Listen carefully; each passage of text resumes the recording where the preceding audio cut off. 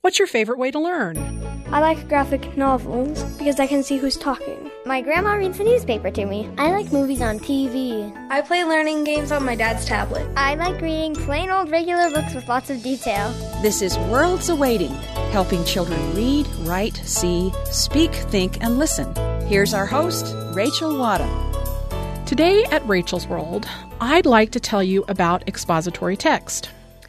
What is expository text, you may ask? Well, let's start by saying that the purpose of expository text is to explain something or give information. So this kind of text is designed to teach someone something. Newspapers and magazines are great examples of expository text we often encounter. Additionally, many of you may have used a textbook at one time or another, which is also another clear example of expository text. Because many do equate expository text with dry, dull textbooks, some people react to expository text with disdain. However, just because a text is expository does not mean that it has to take all the fun out of learning. And the very best authors of expository nonfiction for children are aptly able to convey their love of the world to readers. One of my all-time favorite authors of expository nonfiction for kids is Gail Gibbons. Writing on a wide range of topics from tornadoes to ladybugs, all of her books encourage readers with bold illustrations and lots of factual information. But good authors of expository nonfiction don't just keep their readers engaged, they also construct their text to support the reader as they read. One publisher of a number of excellent expository texts for kids that uses support elements is DK. In their books, like the first Dinosaur Encyclopedia, they use headings to organize the large amounts of dinosaur information as they compare and contrast the meat eaters and the plant eaters. For the inquisitive dinosaur fanatic, a book like this is just the thing, but it doesn't have to be about dinosaurs. There are all kinds of things out there that the kids are interested in, and here at Rachel's World, we think that a great expository text may be just the ticket for learning more about the things kids love. A child's first experience with poetry is almost never with the eyes. Children hear poems before they ever see them. Gina Clark, a poet and teacher, believes poetry was meant to be heard, not read. Today, Clark visits with Rachel on Worlds Awaiting about the pluses of reading aloud to our children. It helps them as they're beginning to read, speak, and explore language. Gina will also read some of her own poems in the course of the interview.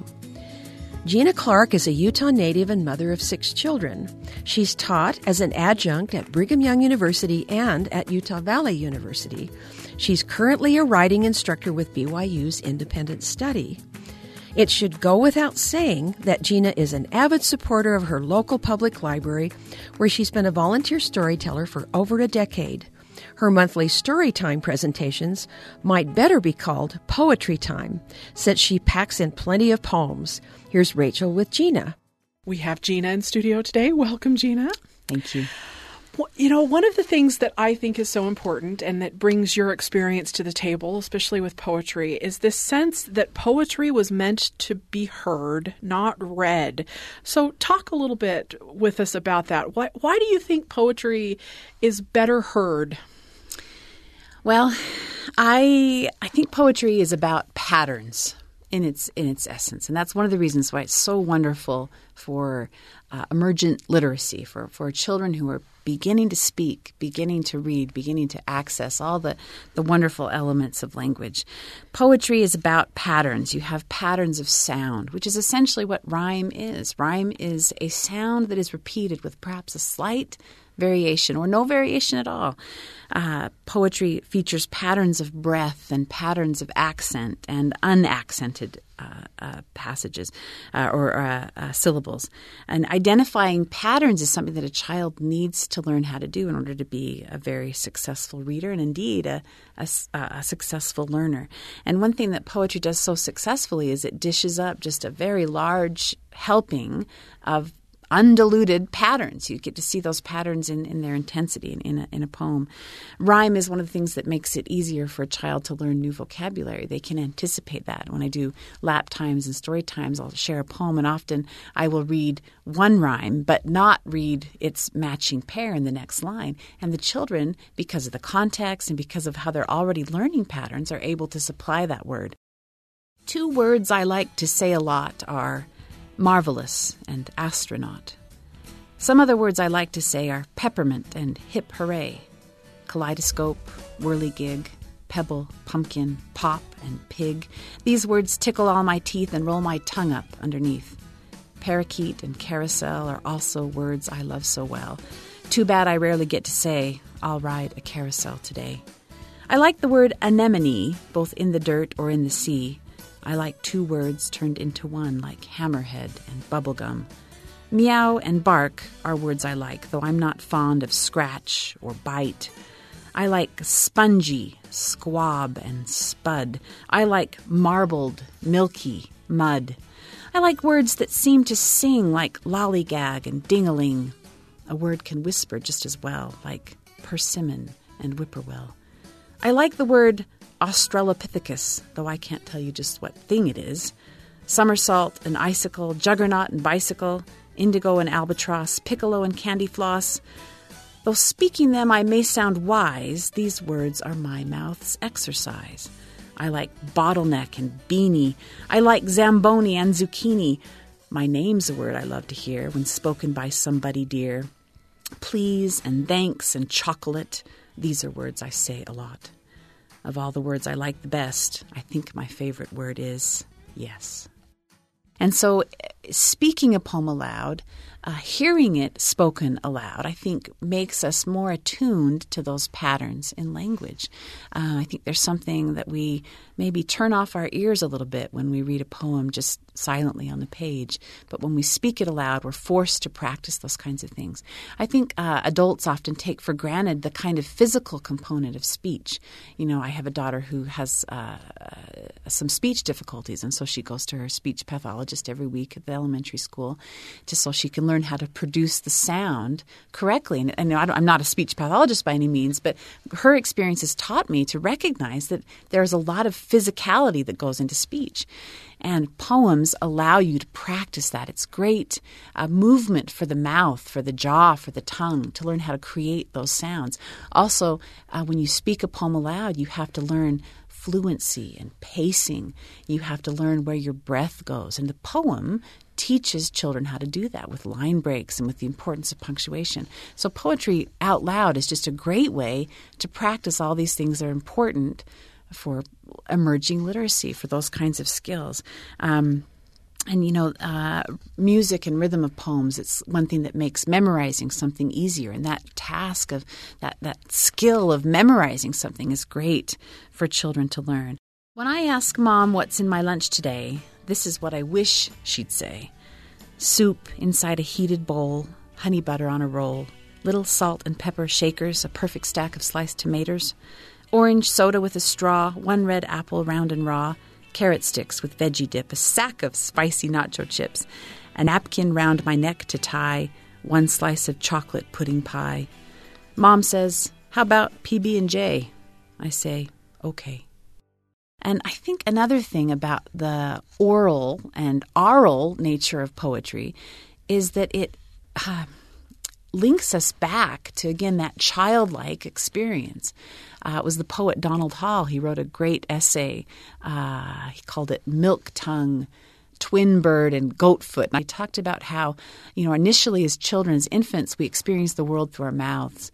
And so speaking a poem aloud is one way to get back to that, to the pleasure of the mouth, of the sounds that a mouth can make. And I've encountered so many poems like that, where even if I can't read them very well myself, I want to say the words aloud because it feels good. There's a pleasure in that. He talks about the idea of the match and the unmatched. You think of a small child playing with toys, putting together a puzzle, then taking it apart, those little beads that can pop and unpop. He says that language does that too, that you can have a rhyme that is both a match and an unmatch. And the way that language does that mimics what an infant first experiences in his or her world. And so I think that that's one of the really great reasons to read poetry out loud, to hear it read and spoken aloud. It's because it gets us back to those origins that we have, the roots of our pleasure in poetry and in our bodies, and helps children to become better readers. Time flies. Like a bird on the limb of a bare autumn tree who seems to be singing his song just for me. But as soon as the bird's lovely last note is sung, he leaps from the tree, beats his wing, and is gone. I cannot now see his glassy black eye as I watch him wheel an arc in the sky, smaller and further away, a second, a minute, an hour, a day. Maybe give us a few tips for people that are a little uncomfortable reading poems aloud, because I know I am. That's one of my weaknesses. Mm-hmm. I will admit that, listeners out there, that's my weakness. I am not a very good reader alouder. I'll make that up. And that's difficult for me. So what would you do if you were a parent or someone that did have this weakness like mine, and you just felt like that reading aloud was just not your strength? So what are some tips along those lines? Well, I think first to become familiar with what you're going to read, and maybe not to read it aloud initially, right? To read it on the page first, become familiar with it, and then read it out loud a few times, just so you can kind of see where the poem is taking you. And of course, you got to ask yourself, to what end are you doing this? If you're just sitting with a child at your side reading, I think there's every reason to be casual and to be, again, to kind of embrace the idea that it's playful, that it's fun. You can make a mistake. It's okay. I love this glove, my baseball glove. Oh, sure, it's caught a ball or two, but that's not all my glove can do. It makes a perfect pillow and a handy extra pocket. I can spin it like a frisbee or launch it like a rocket. As a mask, it makes a cool disguise, and it's also good for swatting flies or catching them if I can. But look how big it makes my hand, and I can pound it like a drum or shade myself when there's too much sun. And when the outfield grass is wet, upon my mitt I just might sit. I love this glove, my baseball glove. Too bad my other hand is bare. A baseball glove cannot be shared. But that bare hand can trace its stitches, and it can scratch my palm that itches. And all balled up, my fist can fit inside that sweaty leather mitt, like a meatball in a ladle, or a baby in a cradle, or like a spider in a fat brown bloom, or a great round crater on the moon. I love this glove, my baseball glove. I'd like to wear it all day long. Now, how could that be something wrong? I could hold a lot of stuff inside my trusty baseball glove, a sandwich or a change of clothes, those rocks I found or a thorny rose. Of course, I'd play a game or two, 'cause that's what this glove's supposed to do. And at night I'd lay my head on it, this good old worn-out baseball mitt, this soft and smelly hand of leather with all 5 fingers sewn together. My baseball glove, this glove I love. My very favorite poet, Eileen Fisher. I just love Eileen Fisher. Love Eileen Fisher, she too. died in 2002 and was 96 years old at the time. I mean, hundreds of poems, wonderful anthologies that, just resonate today as much as they did 50 years ago. But this is what she said, that poetry is a rhythmical piece of writing that leaves the reader feeling that life is a little richer than before, a little more full of wonder, beauty, or just plain delight. I found that to be my experience every time I encounter a great poem for any kind of a reader, whether it be, directly written for a child or, a different kind of poetry for maybe an adult reader. It just leaves you a little bit richer. You approach the world thinking, I'm going to look a little bit more closely, and that's why I love poetry. And that's why I love poetry, too. And I feel like I'm a little bit richer today for having visited with you. So this is wonderful. Thank you so much. I appreciate your time. Rachel Wadham talking with poet Gina Clark about the importance of reading poetry out loud with our children in their developing years. Next, Rachel visits with Julie Rose, host of BYU Radio's Top of Mind. Here she tells the story of writing and recording episodes from her childhood. She was motivated by a desire to share them with her nieces and nephews. The whole exercise brought her closer to her siblings and deepened the bonds with her nieces and nephews. Julie also gives tips on preserving personal and family stories. Julie Rose is a seasoned broadcast journalist and interviewer and winner of multiple Edward R. Murrow Awards. Prior to joining BYU Radio, Rose worked as a reporter and produced spots and featured news stories for NPR's Morning Edition and All Things Considered. Here's Rachel and Julie Rose. We have Julie in studio today. We're so glad to have you. Welcome, Julie. It's my pleasure. Today I am really excited to talk to you a little bit about your family stories, particularly about how you see them making a difference kind of in the lives of the people that you engaged with. So tell us a little bit about how they connect with the people that they were intended for, the audience. What were the connections made there?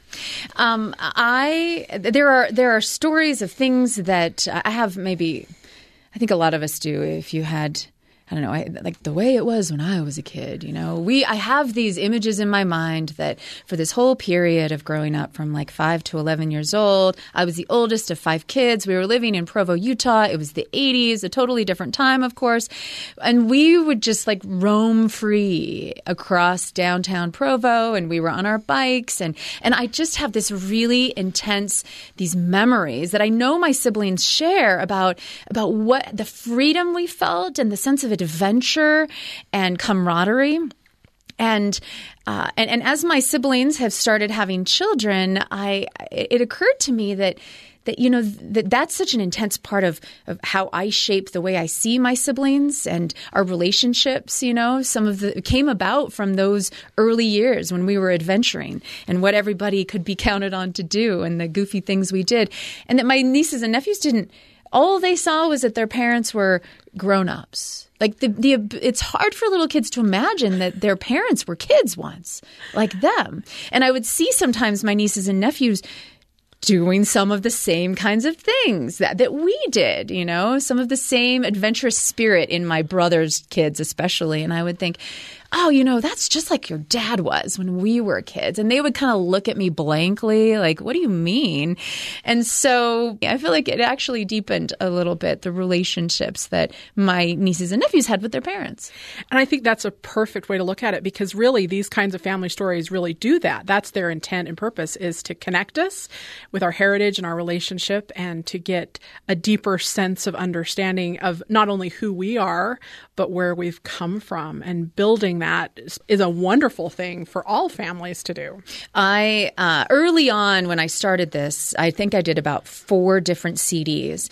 And so there may be 13 stories in total. And initially they were very time intensive. And I felt all this pressure to pick just the perfect story and have a perfect arc. And as time went on, I realized that the kids didn't really care what happened in the stories. It freed me up to be able to to tell the stories that I felt like could really, really give life to my siblings as they were as children.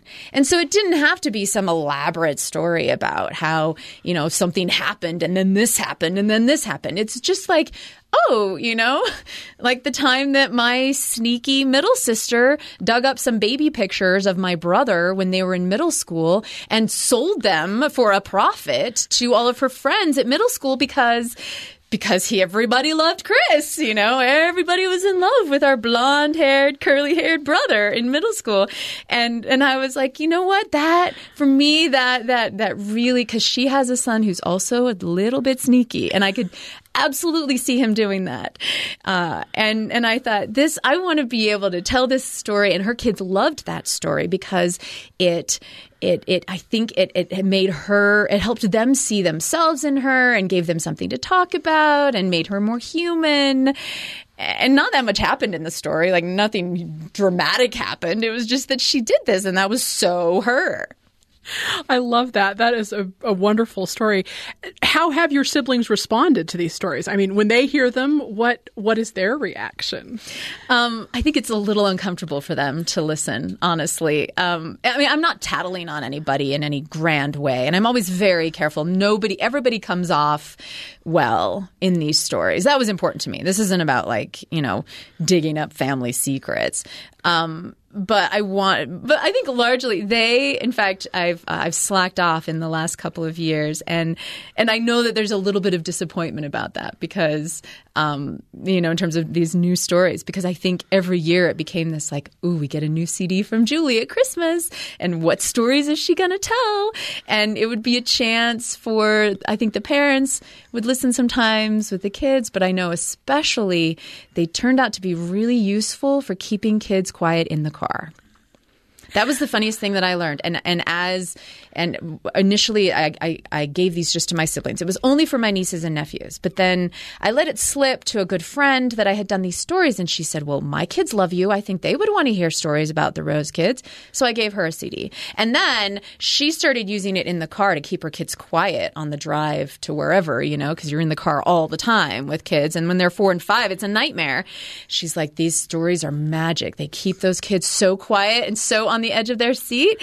And then someone would be in the car, one of their friends, and hear the stories, and then go home and tell their mom, "Oh, we were hearing the Rose stories in the car today with the so-and-sos." And then that mom would come back and say, "What are these Rose stories? I got to get my hands on these." And then I would hear, like, my friend who you've never met wants one of these CDs, and is that okay? And pretty soon, like, it kind of just became this thing, So that's the thing that truly surprised me most of all, was that it wasn't just my nieces and nephews who were interested in these stories. And they often will say, I'm so excited to tell my stories. I have stories about what we do as kids. And that is like the best thing, I think. To encourage kids to want to tell their own stories is something I never in a million years would have imagined, that them listening to how grown-ups or their parents or their mom's friend had adventures as kids will make other kids want to write down or tell their own stories. I mean, that, as someone who loves stories and loves to tell stories, that's like the best outcome possible for me. Well, and I agree totally, Julie. I think the reality is that good stories beget good stories. I mean, when we hear a good story, we want to tell our own story. And I think a lot of what we've been talking about today will inspire some people out there to maybe start telling their own family stories. So what kind of tips could you give to people who want to start this? Maybe recording audio or even just writing down their own family stories to share this heritage with their own families. I think the first thing is just to kind of brainstorm a little bit. Think about the stories that you and your siblings love to regale each other with when you get together and reminisce about the good old days. And then I started with writing. I just kind of did like a free writing, just wrote it down and tried to like channel the emotions and the sensory, what did it feel like, and focus on the details of the feeling, put yourself in it, and then maybe refine it a little bit and think about, well, could I add some character descriptions? Could I add a little bit of an arc? Like, how did it resolve? It doesn't need to have an ending, really, I don't think. It doesn't have to have a moral to the story always. And then I'm in radio, and so it was easy for me just to pull out my handheld recorder and put these down, like record them for kids. But you could just tell them at a family dinner. Or, your iPhone. Most smartphones come with a recorder now on it. And, you can record a 5-minute story, and it's a digital download, and then you can share it around with the family. Just these fun little things that can become viral within your own families. And that's a wonderful way to look at it. It's something that's meant to be shared and something that's meant to be given and received in many ways. But the basic thing is just get started. I mean, you don't have to feel like you're a grand storyteller or even a grand writer or a grand orator or anything like that.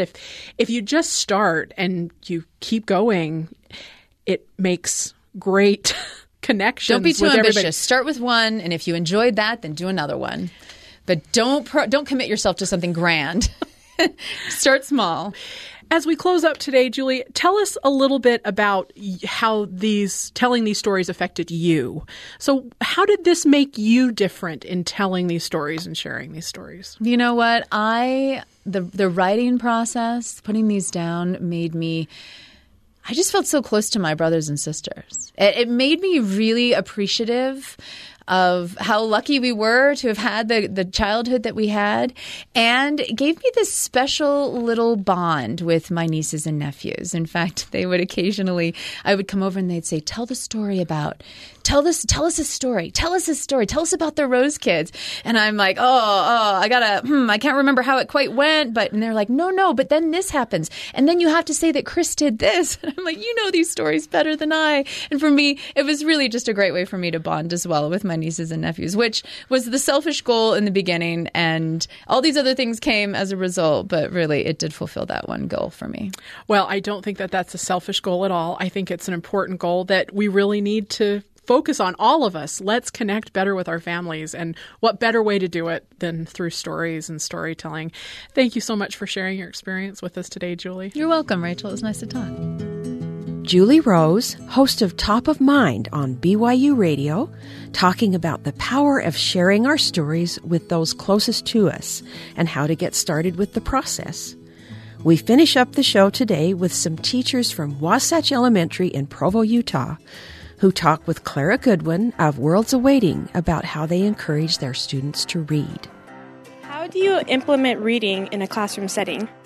I have read-alouds every day with my students. I pick some of my favorite authors to read and share with them, and I love to see their excitement when we have library. They go right towards that author section. We pause in our read-alouds and talk about the book and really apply it to our lives and to things that happen in a third grader's everyday life, and so they can continue to read at home and at school and think, how does this apply in my life, or when have I seen this before? And it continues to help them want to read.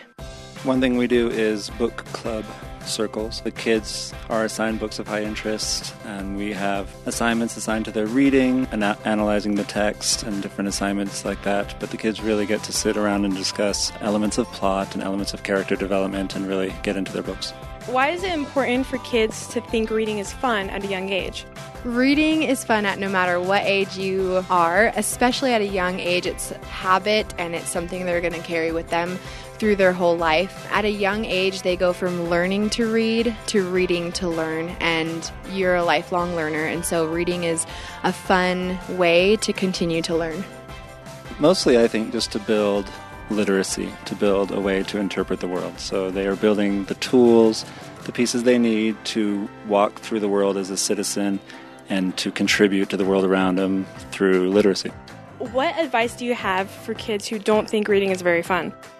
I would say pick a genre that you are interested in already. So if you love bugs and creepy crawlies, find science books. If you love make-believe fairy tales, find those types of books that you are already interested in, and then start there and then continue to read your favorites and then expand the genres. I would say go pick up Louis Sachar's Wayside School is Falling Down. And if you don't think it's funny to read about a little kid falling out a window and climbing up the ponytails of another little girl, then nothing will be funny for the rest of your life. What is your favorite book and why? My favorite book is The Book Thief by Marcus Zusak, and I love that it's written in a different perspective. It's written by the character Death, and so it's not a person and it's not a place necessarily. It's an abstract narrator through the story, and I love the story that he tells of trial and of human hope and love. My favorite adulthood book is probably Barbara Kingsolver. She wrote The Poisonwood Bible, and that's probably my favorite book because she writes every chapter from, somehow manages to capture the vantage point of 4 daughters of varying ages and manages to do it very well. So I've always loved that book. Teachers from Wasatch Elementary School in Provo, Utah, talking about instilling the love of reading in their students. Thanks for listening to Worlds Awaiting. Tune in Saturdays at 1:30 p.m. Eastern on BYU Radio, Sirius XM Channel 143, on the TuneIn app, and at byuradio.org.